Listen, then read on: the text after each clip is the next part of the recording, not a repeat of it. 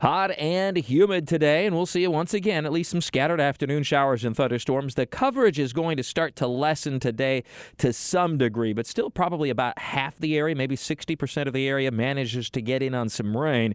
And once again, where those storms occur, some intense lightning strikes and some very heavy downpours. But the storms then become much more isolated for tomorrow and Saturday. Not completely dry, but less than half the area is going to get rain, and that will allow temperatures to turn even hotter. So we'll reach the low to mid-90s this afternoon. In and around storms, of course, you drop off pretty quickly for a while. And then tomorrow and Saturday, the temperatures soar into the mid to upper 90s. Some spots not too far from 100 degrees. That's the actual air temperature. And the feel-like temperatures will be anywhere from about 103 to 108. It's going to be hot. Now, we haven't had that many extreme days so far this summer. I know you're thinking it's been hot, and it has been, but really only seasonably so for the most part. We average close to 20 days at or above 96 degrees. We've only, dare I say, had 3 such days so far this year. Last year, we had 37. So we're doing a little bit better, at least in that regard. And we didn't hit 90 officially at the International Airport yesterday. We hit 89 as the storms came in relatively early in the day to help out a little bit anyway. And we'll continue to see those temperatures up a little bit the next few days. And then, of course, the end of the weekend into early next week, everything's predicated on possible Isaias developing and moving to the north up across or near Florida. This is very much up in the air on the exact track and intensity of the storm.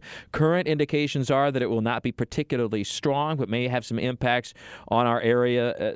Perhaps it'll be mostly the beaches, but it'll depend on that exact track. But there should be at least a little extra tropical moisture pushed up across our area later Sunday night into Monday, and that should enhance our showers and thunderstorms at that point.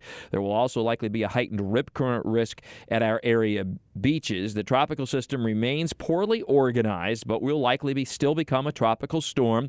May have some influence with the mountainous terrain of Hispaniola today and tonight, which would typically limit any development and perhaps even weaken it some more before it tries to organize or reorganize over the southwestern Atlantic, the southern and southwestern Bahamas, a little bit to the southeast of Florida. A movement northwest that then turns more northward as it approaches Florida. That could take the center anywhere from the middle of Florida to offshore to the east.